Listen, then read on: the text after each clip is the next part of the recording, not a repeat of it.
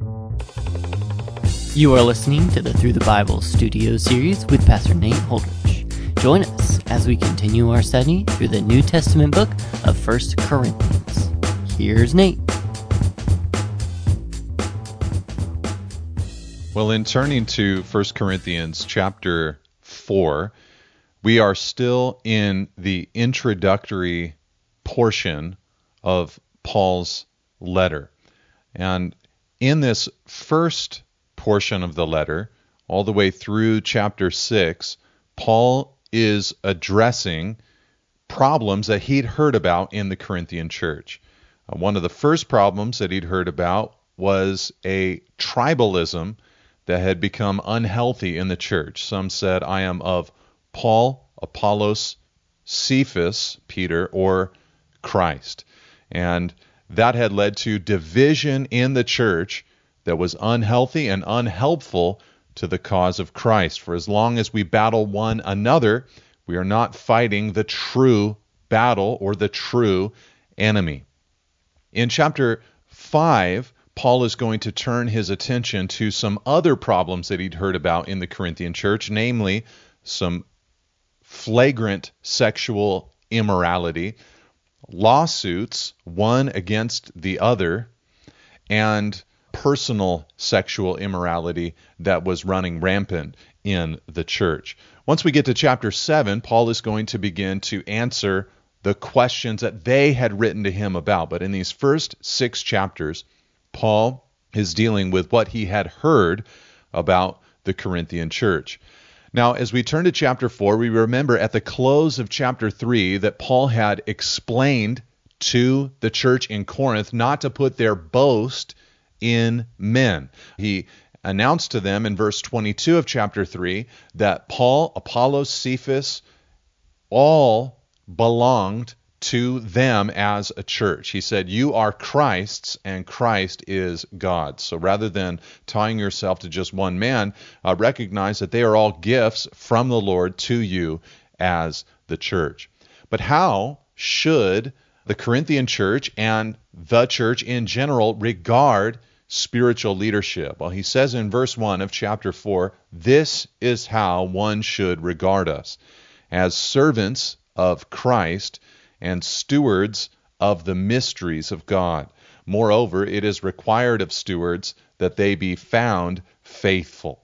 Here, Paul continued to hammer on his theme, how to treat Paul, Apollos, and other ministers of the gospel. First of all, he refers to them as servants of Christ. This is how you should regard us. We are subordinates to Jesus Christ, Paul announced. But not only are we underneath the Lord, following his direction and his guidance for our lives, but we are, number 2, stewards of the mysteries of God, he says there in verse 1 and also in verse 2. Now, a steward in an ancient household was a manager of the household, responsible for the belongings, the finances, the staff, and often even the children of the master of the house. And Paul, as he thought of himself in that way, as someone who was merely a manager of the belongings, the message, the household of another, and that another, of course, is Jesus Christ.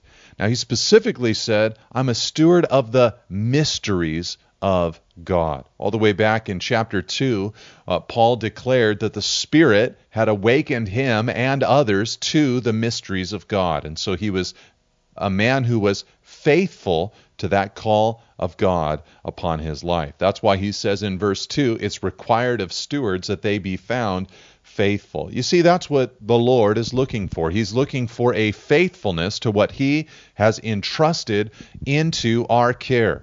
We will not be judged necessarily on the fruitfulness or on the results of what we've done, for that is the Lord's responsibility, but our faithfulness to the task. He goes on to say in verse 3, but with me it is a very small thing that I should be judged by you or by any human court. In fact, I do not even judge myself, for I am not aware of anything against myself, but I am not thereby acquitted. It is the Lord who judges me. Now, here Paul announces that he thought it a very small thing if the Corinthians or any other human court judged him and his work. They had, of course, attempted to do this, to judge Paul. Literally, the word judge means to sift the evidence.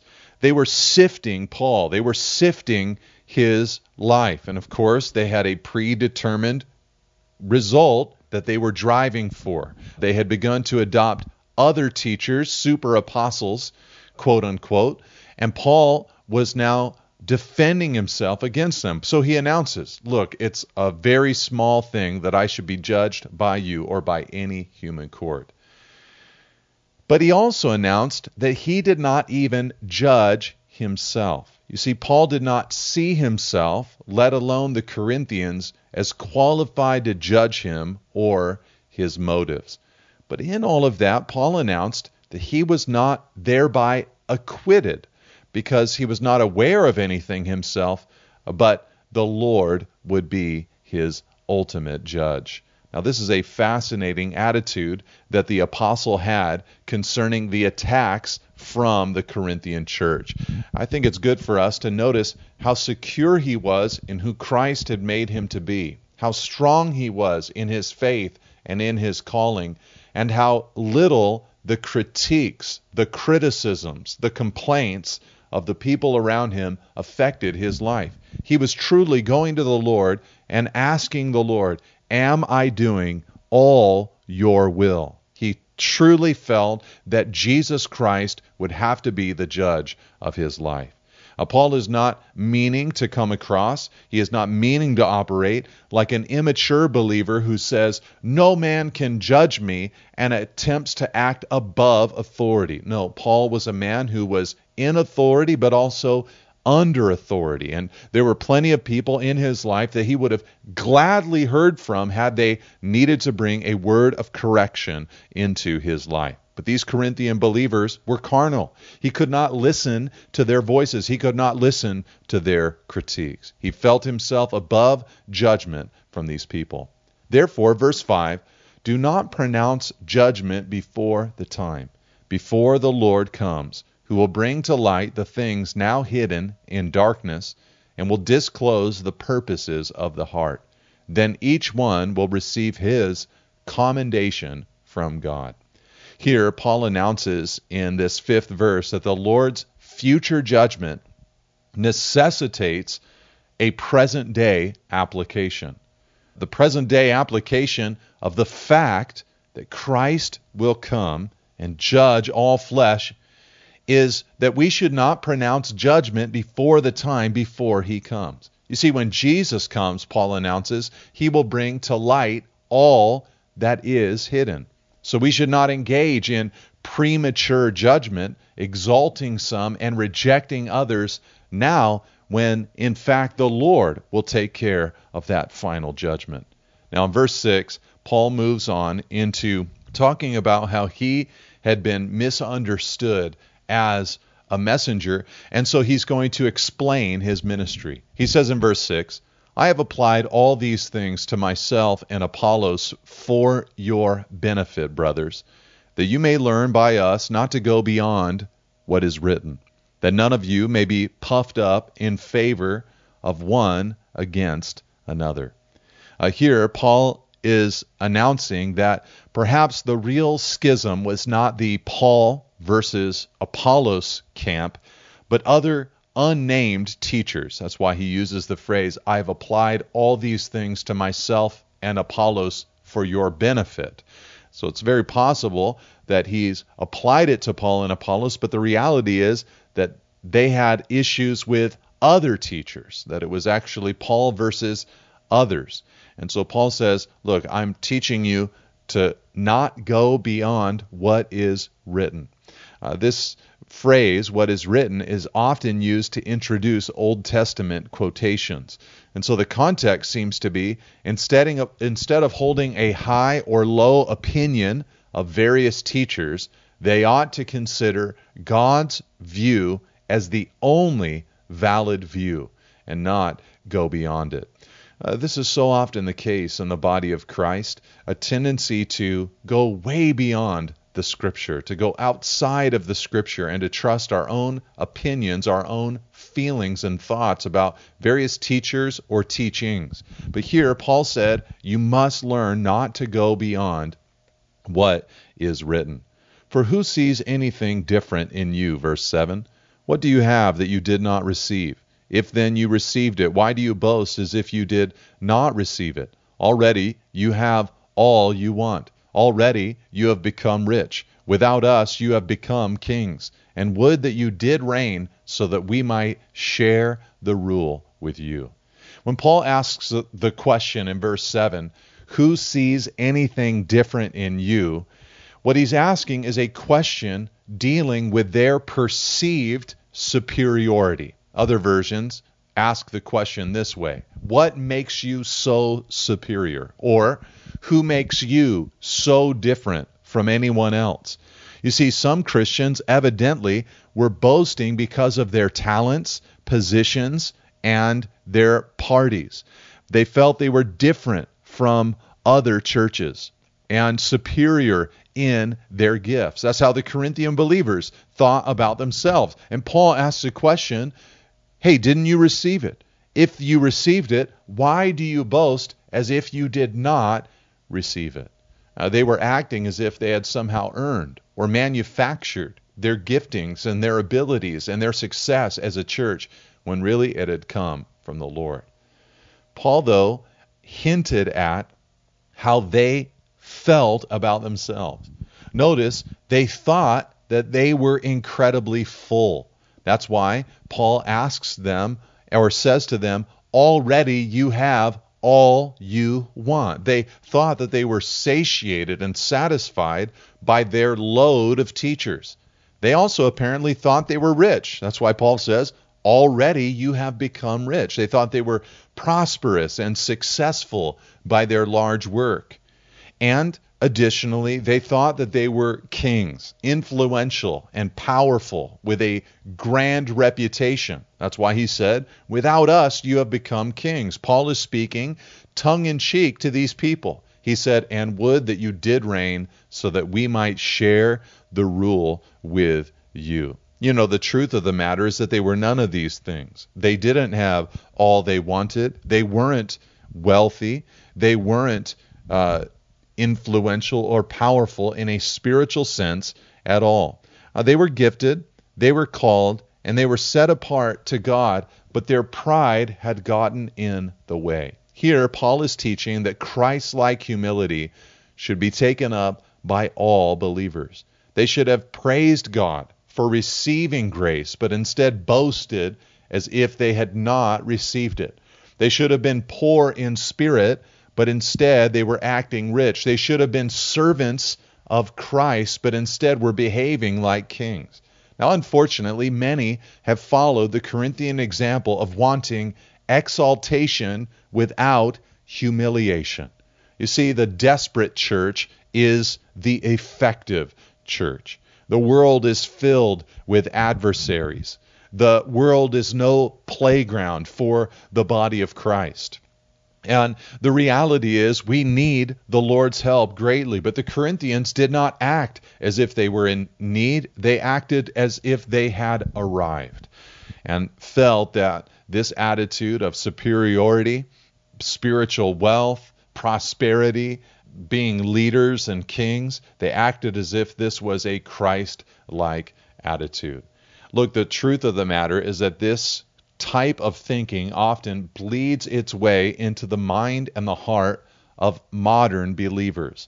There are many who teach a line of doctrine that communicates that the more faith you have, the more positive you are, the more affirmative or affirming your words are, the grander your faith, then God is obliged to bless your life. And oftentimes those blessings come in the minds of the people who feel this way in the physical dimension and realm. They want to be rich. They want to be influential and powerful. They want all of these things. But the reality is they are spiritual paupers. You see, a day is coming where the Lord will give to us the health. The Lord will give to us the wealth. The Lord will give to us that security. But we are not living in that era today. It is not through the strength of our words, the power of our faith, that we bring heaven into our lives in the physical sense. Now, I'm all about the kingdom of heaven expanding. I just don't think that the kingdom of heaven means that each believer should aspire to great personal financial wealth here in this life. There's nothing wrong with wealth. The Lord has called believers who are in poverty and believers who are in wealth, and if God has given you the ability to earn well, then earn well for the kingdom and the glory of God. But if the Lord has not put that in your life, do not believe that you must, through your faith, bring about financial prosperity into your life.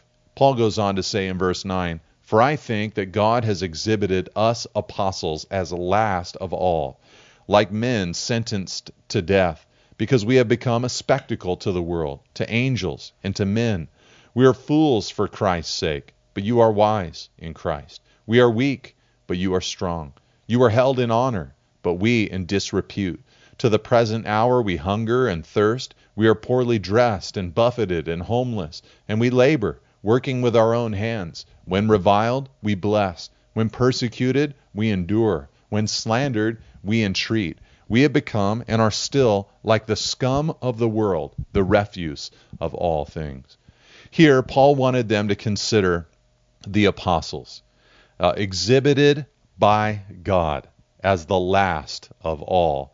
Though, of course, for believers, the apostles are the greatest, in a sense, in his kingdom. We're so thankful to God for these men and the way that they laid down the foundation of the church after Christ ascended to the right hand of the Father. But Paul, he saw them as an exhibit by God as the last of all. They were a spectacle, he says in verse 9, to the world, to angels, and to men. And you can imagine that as Paul and his comrades in ministry stood before nobles and rulers and authorities. He says in verse 10 that they were fools for Christ's sake. They were rejected. They taught things that the world would consider foolish about heaven and the end times and the resurrection and Scripture. They were weak. They were at the mercy of the authorities, outmanned and outnumbered and outfinanced. They were held in disrepute, verse 10, rather than honored everywhere. Now, this was the world's view, and the Corinthians had begun to adopt the world's view. The reality is that these apostles were the wisest, strongest, and most honorable men in all of history. But here, Paul goes on to say that they were hungry and thirsty, poorly dressed, buffeted, homeless. They were men well acquainted with poverty. They labored as they built tents like Paul did, and they worked with their own hands. They were reviled and persecuted and slandered, he says in verse 12 and 13. And in verse 13, he announces that they were the scum of the world. That is the offscouring, the brushed or scraped off stuff of the world. This actually is a word that would be used for worthless men, considered so by the culture at the time, who would be sacrificed alive to pagan gods. Sometimes they would find their worst criminals sentenced to death and hold them for a time when they would need a human sacrifice, such as throwing a man into the ocean for the false god Neptune or something like that. And they would use the phrase, the scum of the world, to describe men like that. But Paul said, no, as apostles, that's what we are to the world. Now, why did Paul and the others do this ministry? Because they knew that Christ had risen from the dead. They believed in Jesus. They loved what he had done for them. In fact, Paul was thankful for all of this. He said in 1 Timothy chapter 1, verse 12, I thank him who has given me strength, Christ Jesus our Lord, because he has judged me faithful, appointing me to his service. How could anyone embrace a prosperity gospel after passages like these, where the apostles are described? It's just beyond me. Now, Paul goes on in verse 14 to say to the church in Corinth, I do not write these things to make you ashamed, but to admonish you as my beloved children. For though you have countless guides in Christ, you do not have many fathers. For I became your father in Christ Jesus through the gospel. You see, others would teach the Corinthians, but Paul had fathered them and had their interests at heart. The couple of versions, the Holman Christian and the New King James Version, say you have 10,000 instructors in Christ. The NIV says you have 10,000 guardians in Christ. But Paul, though they had countless guides, he was their singular father in Christ. He had planted the church. He had established them. And as an apostle, he could speak to them in an authoritative way that no other teacher could speak to them. You see, in your local church, God has given to you leadership. And we live in an age where there are countless instructors accessible to every believer. In fact, you might be listening even to this teaching from far away, in a place that I am not able to serve as your local church pastor, but where God has called you to a local congregation and fellowship. And even though I might be one of the 10,000 instructors accessible to you in Christ Jesus, the Lord has blessed you with your own spiritual leadership more than likely. And Paul, for the Corinthian church, was not only their true leadership, he was their father in Christ Jesus. Later in Hebrews chapter 13, it says, remember your leaders, those who spoke to you the word of God. Consider the outcome of their way of life and imitate their faith. You see, the reality is that the Lord has put leaders in individual churches who should be able to lead their congregations, who the church should consider their way of life and imitate their faith. This kind of concept flies in the face of the modern spirit of accumulating teachers, of shopping around for churches. Paul had a different perspective. He just said, look, you might have countless guides in Christ, but you do not have many fathers. I became your father in Christ Jesus through the gospel. Then he says in verse 16, I urge you then, be imitators of me. That is why I sent you Timothy, my beloved and faithful child in the Lord, to remind you of my ways in Christ, as I teach them everywhere in every church. You see, as their spiritual father, Paul wanted them to imitate his way of life, which was actually an imitation of Jesus' life. He wanted a like father, like son relationship with the Corinthians. And basically, they weren't behaving in any way like a church Paul would have founded. He wanted the marks of his leadership to be found in them. But their divisiveness and their desire to have it all now rather than humble themselves before exaltation was so unlike Paul. So he pleads with them, hey, look, I urge you, be imitators of me. Now, Timothy was a man who had imitated Paul. And so Paul sent Timothy to the church in Corinth as an extension of Paul's fatherly work.